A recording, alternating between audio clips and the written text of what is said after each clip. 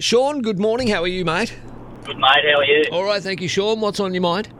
Mate, I've just been talking about it a fair bit at work and that lately about how the situation's not changing around the Sydney area. The numbers are increasing.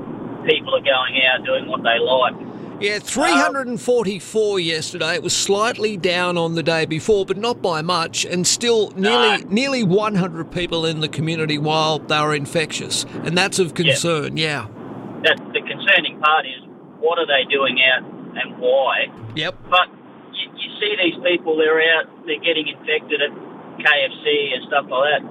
Is KFC and McDonald's and a fish and chip shop really essential? Do we really need it? Why don't they shut these businesses down for just a short period of time?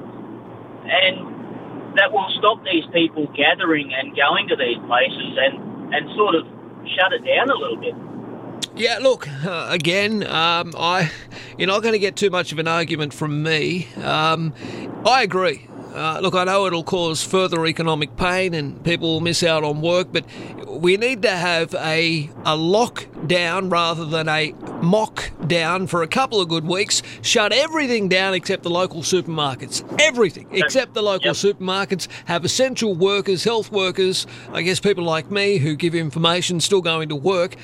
Look, I know it's hard. I completely understand, but this is worse, isn't it? This surely has to be worse. There's got to be a time where the Premier of New South Wales makes a decision, Sean. She's got to bite the bullet and say, you know what, Bunnings, you're closed. Target, you're closed. Kmart, you're closed. Places, as you've mentioned, KFC, McDonald's, Red Rooster, you're closed. And they need to close them all for 2 weeks. Get everybody who's not essential off the streets into their homes, and let's do a proper lockdown and let's get the hell out of this situation, because you're right, mate. Until we have a full-on closure, a hard lockdown, a really hard, difficult one for a couple of weeks, we're going to be stuck like this till what, Christmas? No thanks.